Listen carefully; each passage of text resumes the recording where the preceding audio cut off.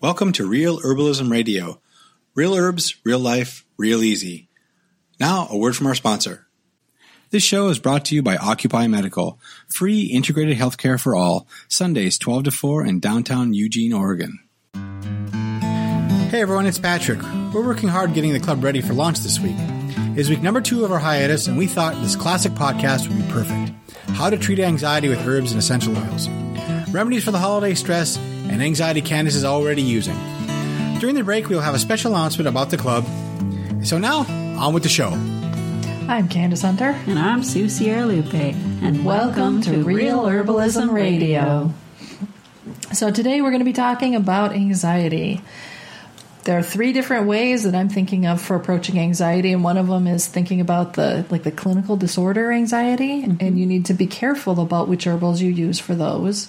And you want to work with your medical practitioners and all of that. You wouldn't want a herb-drug interaction that's unpleasant. Exactly. And then there's looking at anxiety that those of us who don't have anxiety disorders often run into, which is, I've got to give a speech tomorrow and I'm worried about it. I've got stage fright, daily, or I'm worried about paying the bills, or that kind of daily anxiety. Right. And then there's the third thing is the herbs and other things that you can do to help support yourself to help alleviate opportunities for anxiety to show up. Yeah, like situational. Good health. Yeah, and good health and that sort of thing. Yeah. So let's start talking first about the herbals for daily anxiety. Okay. All right. I know that there are some times in our life when we're a little more anxious than others, perhaps starting new jobs, or when we just feel like we're at that time of our life where there's a lot of people expecting things of us that we don't feel comfortable providing, and yet that's the way it is. And so for those kind of things, you can set yourself up where you're having some nerve calming herbs like oats. Oats are wonderful. You can either take those in a tincture form or just have a good solid breakfast of oatmeal in the morning. It really does help rebuild the nervous system. And I know that people that breed herding animals, particularly up in the British Isles, will feed their animals oats to help calm those nerves that some of the herding animals, they can get kind of stressed out. Right, like the herding dogs too. Yes, yes, exactly. So those are things that are really important for us. And if you start your day with a good protein-based breakfast, that helps with the nervous tension and anxiety that people experience. It's just a good, solid way to start your day so you can handle whatever things get thrown at you. That sounds good. There's also one of the ones that I've liked, especially for the evening when I'm trying to relax after a stressful day, is skullcap, because it helps my mind relax so my thoughts aren't racing like they had been. Yeah, skullcap is so wonderful because it combines well with a lot of other herbs. And we like to use skullcap in the clinic for people that come in with some general anxiety caused by stressful conditions that they feel they have absolutely no control over. And particularly since we deal with a lot of the unhoused or the people that are economically distressed, skullcap is one of our go-to. And you see oftentimes a valerian combined with skullcap. That's a good combination for people that have sleep disorders. They with valerian, it does better if you take a dose in the afternoon and then you take another dose just before bed. But for some people, they're just anxious all day, and they don't want to be droopy during the day, so taking valerian skullcap throughout the day is not the choice for them. But a good skullcap light dosage, for example, either half a dropper full or a full dropper full followed by food, would be a good thing to have throughout the day. And you can combine the skullcap with other things like lemon balm.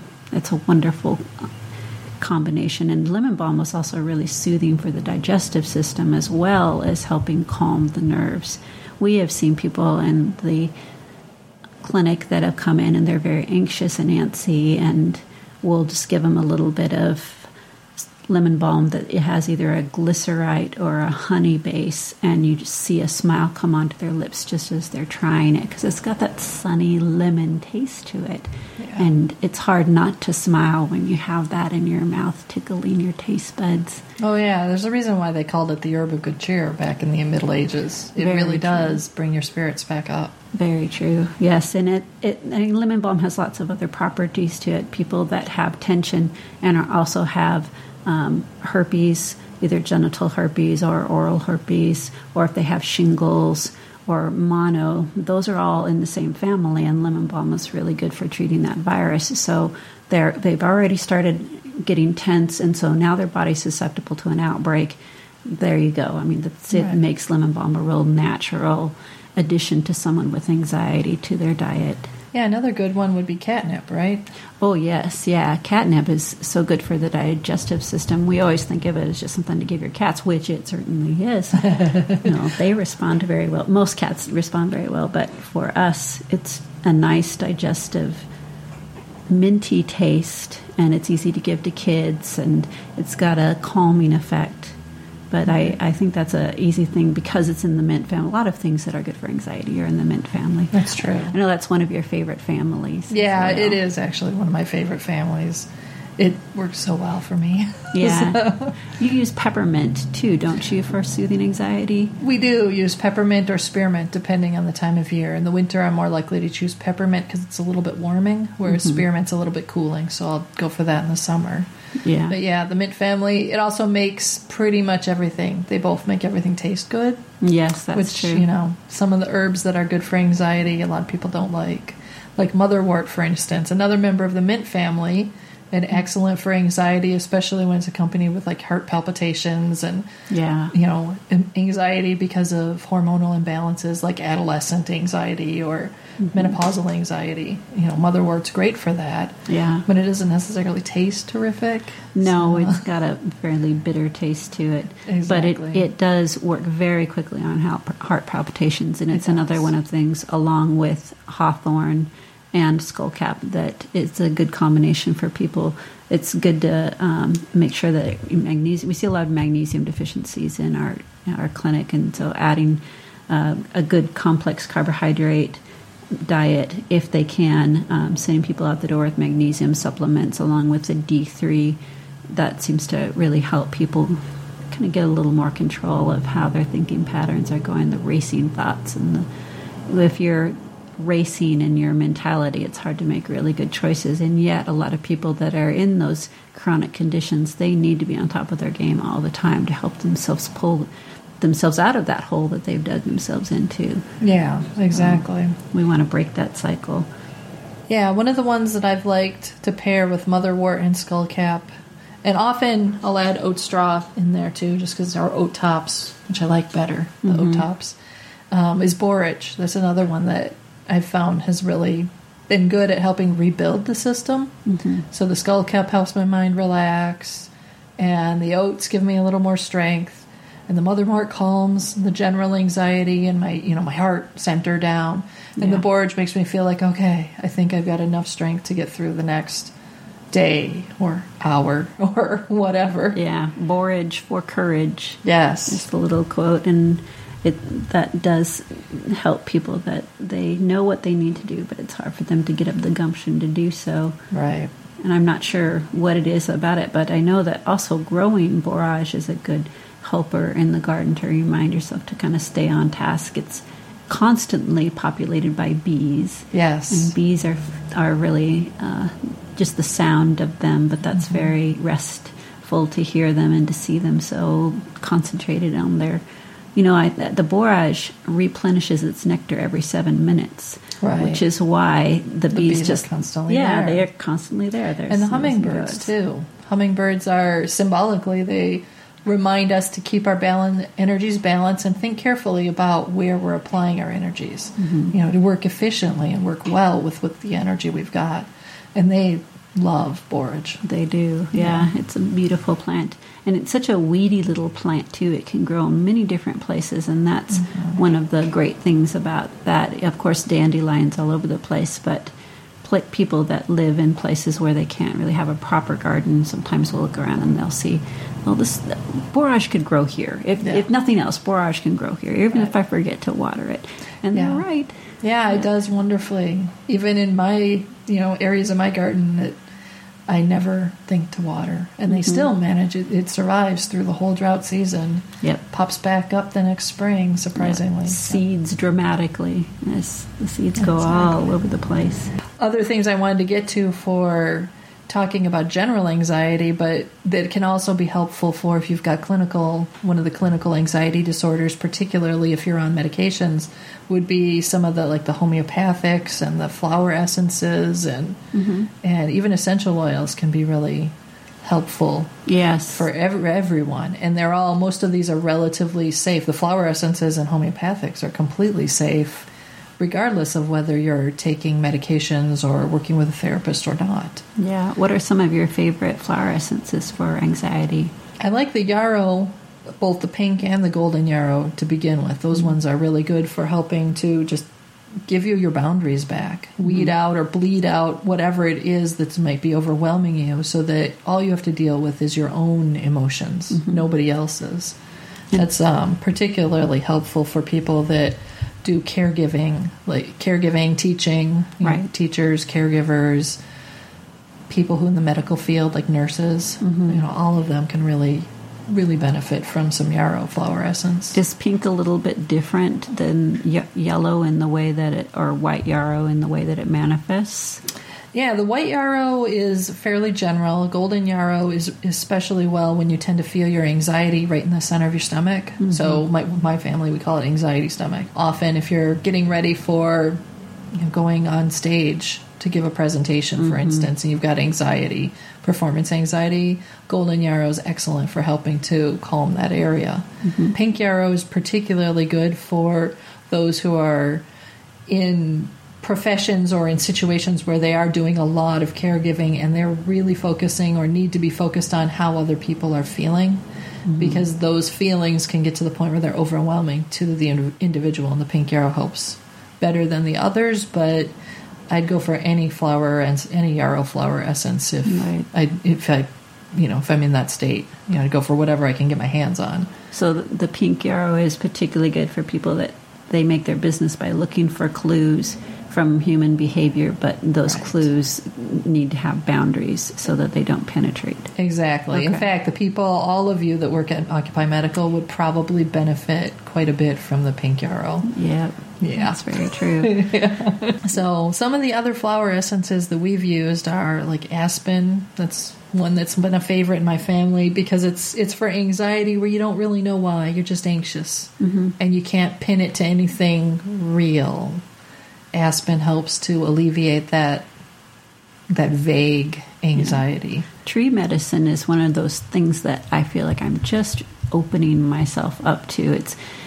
Classic herbalists kind of ignore the trees. They tend to go for the herbaceous perennials or different things like that. But the reappearance of birch, for instance, in my life, using it in the foot clinic because it's such a strong antiseptic, and some of those other trees, of course, hawthorn I've loved for years, but the actual bark of a tree and aspen, as you said, it's really a neglected resource in the herb field. It is, and it's amazing because trees have so much to give, and they've been here so long. They're so grounding and stable, and most of the time that's exactly what we need as herbalists, is something to help the person become grounded and stable in a better place. Steadfast. Yeah. Another one that we've used in our family would be the mustard flower essence. That's good for when you've got anxiety that's accompanied with depression. Particularly adolescence is a good time for mustard, because you get the depression and then you feel worried about things, and it may, that in accompaniment with aspen together, those two help you get through some of those really shaky years when you're younger. So, that's a good one to keep in mind. Yeah.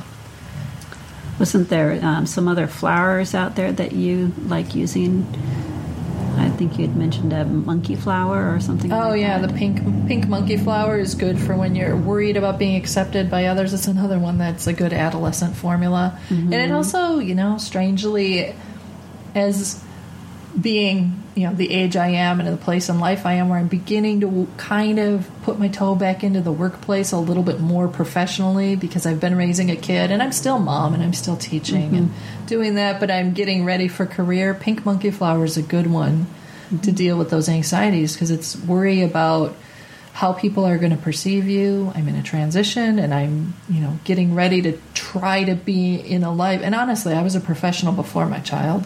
Right. So it shouldn't be that hard. And then you start to feel guilty. You're like, oh God, why am I thinking this? Oh my God, what if they don't like me? And so pink monkey flower helps to alleviate and get you back to a centered place. Like, no, this is okay. This is a normal, natural place to be. And of course, people will like you well enough. Yeah, no doubt.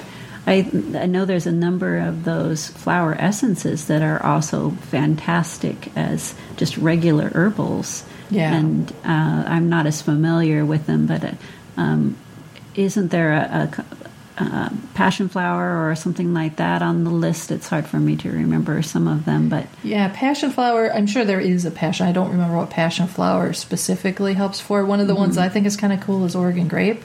Oh, as a flower essence? Yeah, as a flower essence. Wow. It helps when you're expecting hostility from other people. So when you're anxious because you're expecting that people are going to be hostile towards you regularly, Oregon grape is what you go for. It's also wonderful herbal because it helps to strengthen your immune system and protect you. So if part of your anxiety is coming from illness or recent illness, Oregon grape's a good place to be taking, even just the fruit, taking the Oregon grape tincture from the fruit instead of the bark. That's interesting because I recall very distinctly there was a meeting I was supposed to be at with two people that I had an unsteady relationship with, and I hadn't seen them for a while, and so we met at a little cafe, and on the way there there was some Oregon grape flower blooming, and I picked it and just kind of held it with me. And as we're sitting there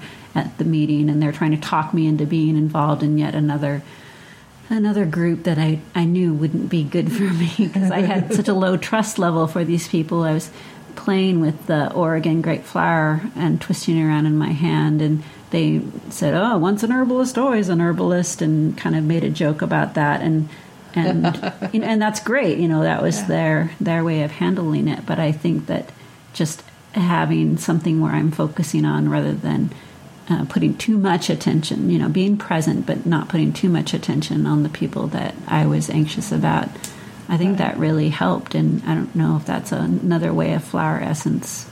Yeah. But I know that it really helped me relax a lot and not let my imagination get the best of me.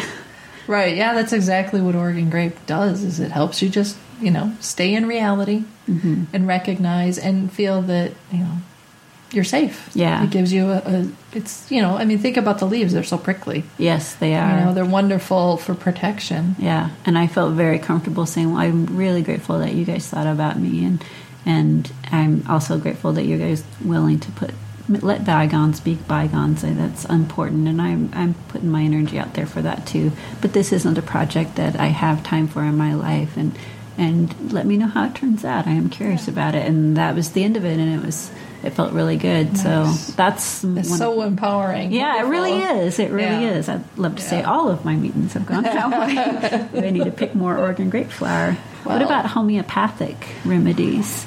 There were 3 of them that you and I had talked about. I haven't used a lot of homeopathic specifically for anxiety, but I remember you said that you used a couple with your kids when they were younger. Yeah, there's a lot of things to help with sleep. Chamomile is one of them, and you see them in a lot of Forte, Calms Forte combinations, but chamomile is what they usually call it, and I had it around the house, and one time my daughter, she's still a go-getter, she found the little bottle of it and she ate all of them.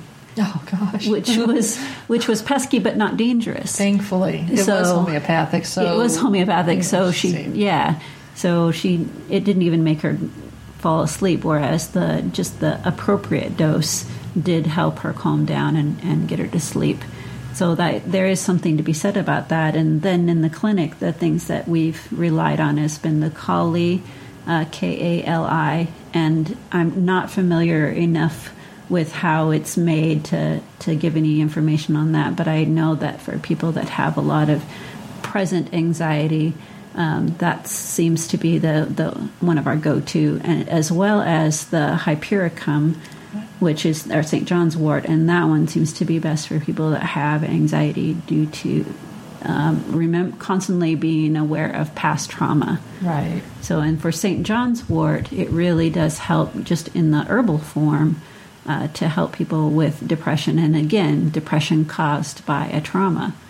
So it helps with pain caused by trauma. I know that the oil itself is really good topically, and you've got a real winner there if you can add some lavender essential oil with the St. John's wort. So it's a preservative, but also helps calm people down. There are a lot of massage therapists rely heavily on St. John's wort oil. Right. Yeah, and the lavender is another, that's one of those essential oils that's particularly good for calming the nerves. Yeah, it's my absolute favorite. I know it doesn't, not everybody likes it. It's in the mint family, again, your favorite family, but some people have an unpleasant reaction to it. But for those that don't, we have seen people that have alcohol dependency, and they can only go for a certain amount of time without it becoming dangerous to them. They'll go into DT, and although this doesn't save them from going into DT, it helps them calm themselves enough so that we can treat them and then get them into a place where they can be safe. Right. So I've seen people where their face is all red and they're flushed and they're going to throw up and they can't stand up, and then we open up the lavender and they just relax quite a bit. So that's a blessing to have in my tool bag. But there are other essential oils, of course. Well, two of the ones, I like to use lavender mixed with rosemary, a combination half and half of each, particularly when it's anxiety during the day, because the rosemary is stimulating enough to counterbalance any sleepiness you might get as a result of the lavender. Right. So the end result is that you feel very relaxed, but alert and clear. Rosemary helps you clear your mind. Right. So you're relaxed, you're alert, you're clear, and you're capable. Nice. And those two together, I mean, even just smelling them will pick you up real fast. Yeah, Kathy Cavill, we went and heard her speak, and she mentioned orange, many different types of flavors of orange, and bitter orange is one that I had in my car when the kids would start kind of acting up, and it's either that or I do the old arm swiping thing. It didn't work for my parents, but it made them feel better. So I use the bitter orange. I have a little piece of kiln-dried clay that my son had made into a bead, and I keep that in my car, and I put a drop of that bitter orange on the back of that clay, and then that just seemed to help them calm down quite a bit. Yeah, orange, all of the oranges, narrowly was really expensive, but it's also very good, that one just like the other ones, for reducing anxiety and shifting your mood. If you're looking specifically for help with things like public speaking, where you need to redirect your emotional energy into a specific form, like into the speech itself, narrowly is great for that. But it is really expensive. Yeah, and just a dab will do you, fortunately. Exactly. I personally am more likely to rely on the orange, the sweet or bitter orange myself. Yeah, there's a couple of other ones. Hyssop, lemon balm. Lemon balm is actually quite expensive in the essential oil. It is. It's a very expensive essential oil. Which I guess it's just because you have to use so much in order to extract very little. Maybe it's like Absolute Rose. I'm not sure. Right. I'm assuming it is because you use a large quantity, but I really don't know why Melissa is expensive as it is. Yeah. It is an effective one, though, for helping reduce anxiety and also for dealing with depression and bringing your spirits back up. Right. I imagine that when I've made lemon balm tea, and usually, I don't drink a lot of lemon balm tea because there's so many other things that I can use to help with my digestive system. But I breathe it in a lot of times. I can't help it. It smells so delightful. I think that throwing that into a steam with a little bit of the yarrow, perhaps the pink yarrow, like you were saying. That would be really nice. Some elderflower blossoms. How nice would that be? That'd be very good. And maybe valerian blossoms, which valerian, the root, of course, smells horrible, but the flowers they smell heavenly. They do. It's interesting to me. Why don't more people use valerian flower? Why is it just the stinky root? Yeah, I don't know. I have to admit, though, for myself, I find the valerian root to be absolutely heavenly. So, and I respond well to valerian. It's very relaxing for me. I think I've had an overdose of teenage boy room. Possibly. Because that's exactly what it reminds me of. And pretty much, I've only run into one other person thus far who actually liked the smell of valerian also. Yeah. So to each their own. It's not normal, I guess. Yeah. I do know, though, that valerian is an excellent one for sleep, as is oat straw and skullcap, of course, just before bed. Holy basil. Is a wonderful thing for hops. Treating. Yeah, hops. Oh, my goodness. And that's also really good for things like IBS and the hardcore digestive issues that people deal with. Passion flower is one of my favorites as well for helping people sleep, helping children sleep. It's very child safe. And people that just have that railroad train of thought going through their head, and that's what's keeping them awake. Yeah. I've had a lot of great experiences with passion flower. It's made a lot of friends, and it's very easy to grow. I mean, down south there's passion flower galore. Of course, most of the research is on one type of passion flower, but there are over 500 different types of species of passion flower. It's the incarnata that most people have done research about. So that's the one we use. But I would not be surprised in the slightest if many of those passion flowers have just the exact same properties. Right, or darn close. Yeah. I mean, you should really, honestly, if you've got passion flower growing near you, use it. Because whatever it is that's growing near you is most likely going to be most beneficial to you. Yep. If you don't, sure, get the one that we've done the research on. But yeah, and it's so exotic looking. It's beautiful. And it's really vigorous. If you shelter it from the extreme winters, then you can have it all year round. Yeah. But and also one thing I've discovered is if you have a brand new weed whacker, don't go over to prune near a passion flower keep away from the passion stalks flower. are much more tender than I originally had thought. That was a big surprise. So anyway, the reason I brought up the herbs that are good for sleep is because that's one of the other good natural cures to help with anxiety is to get a good night's sleep. Yes. Yeah. And the more herbals that you can do to help yourself with that, the better off you are. So. Yep. And I know that some other of the massage therapists and chiropractor friends have said if you're feeling anxious, straighten your posture, drink a glass of water. And that's not herbal, but anyone can do that. Yes, and if you happen to have a little bit of aspen flower essence or yarrow flower essence, put a couple drops into that water and drink it, because that'll really give you that little extra boost. Yep. Well, Sue, I think that about covers the majority of what I wanted to go over for herbs for anxiety today. Do you have anything more you wanted to add?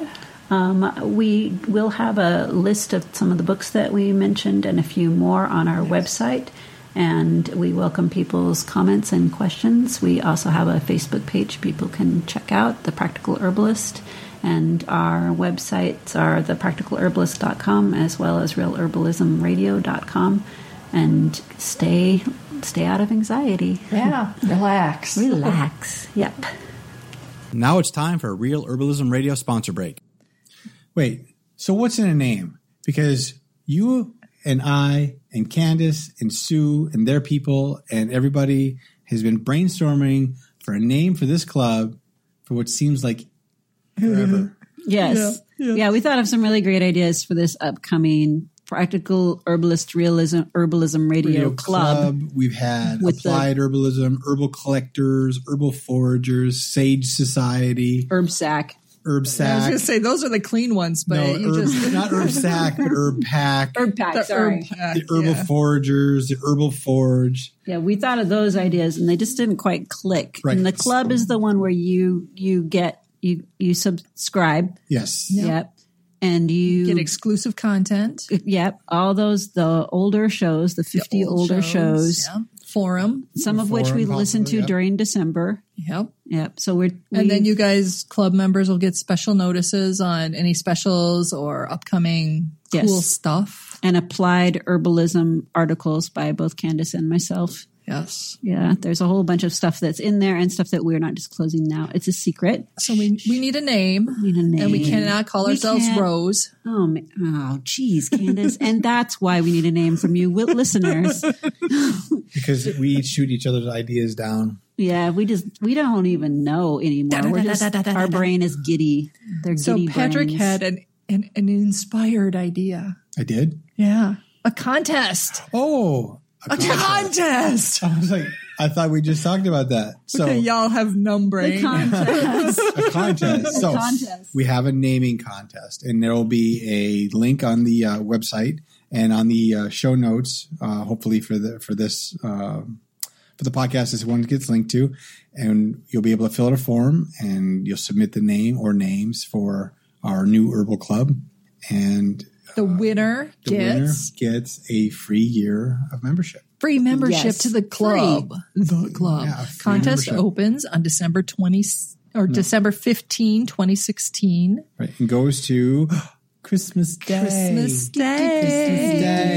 And we'll announce the winner probably sometime in that following week or the first week in January. Yeah, we're not announcing it Christmas Day, but sometime between Boxing Day and Elvismas, we will definitely be announcing the winner. But we got to have time to look at all of the ideas and mush them around and So and throw some darts. No, you can't be trusted with darts, Candace. You're right. It's true. You take an eye out. Yep. And I have. Oh, God. That was a college story. Let's not go there. So if you want, you could go to thepracticalherbalist.com/name contest. Mm-hmm. Yep. And that'll get you to the place where you can write the form in and submit your awesome, cool club name ideas. Back to our show. Now it's time for herbalism and homesteading news. In a recent article published by the American Heart Association, researchers talked about potassium reducing the risk of strokes in women who are older. They boiled it down to saying that women who eat a more potassium-rich diet are less likely to have a stroke as they reach their older ages. Yeah, they used to have a lower amount of potassium that they requested women that are in menopausal years to have, but now they've got it at the same level as women who are pregnant, which is, for the USDA, 4,700 milligrams. Right, and the World Health Organization has a slightly lower number, but it's not that much lower. Yes, 3,500 milligrams for the World Health Association. Yeah, so how do you get all of that into your diet? When you're pregnant, you have the impetus to put that in your diet because you're not just thinking about yourself, you're thinking about yourself and your baby. Not to mention that you're younger, your metabolism works faster, you're moving more, and you're going to be able to burn up all those extra calories. Right, and when you're menopausal, it's just for you. So thinking about what's best for myself and to protect myself from stroke and to protect my family members having to deal with me after a stroke, maybe that would be a good impetus. And fortunately, the things that you need to add to your diet are really quite tasty. Right. Well, and I mean, the things that the article mentioned were banana, white and sweet potatoes, white beans. Mm-hmm. Is a small list, and they're great, but I think there's a world of better, or not necessarily better, but a world of really good potassium-laden herbs that we could talk about. Yes, definitely. The nettle is the first thing that comes to mind for me because nettle is just so rich in every mineral, not just potassium. Right. And normally for a menopausal woman, you need a lot of other minerals as well. A lot of people will take calcium supplements, but if you can get that in your diet, that's better than taking it in a pill naturally. Right.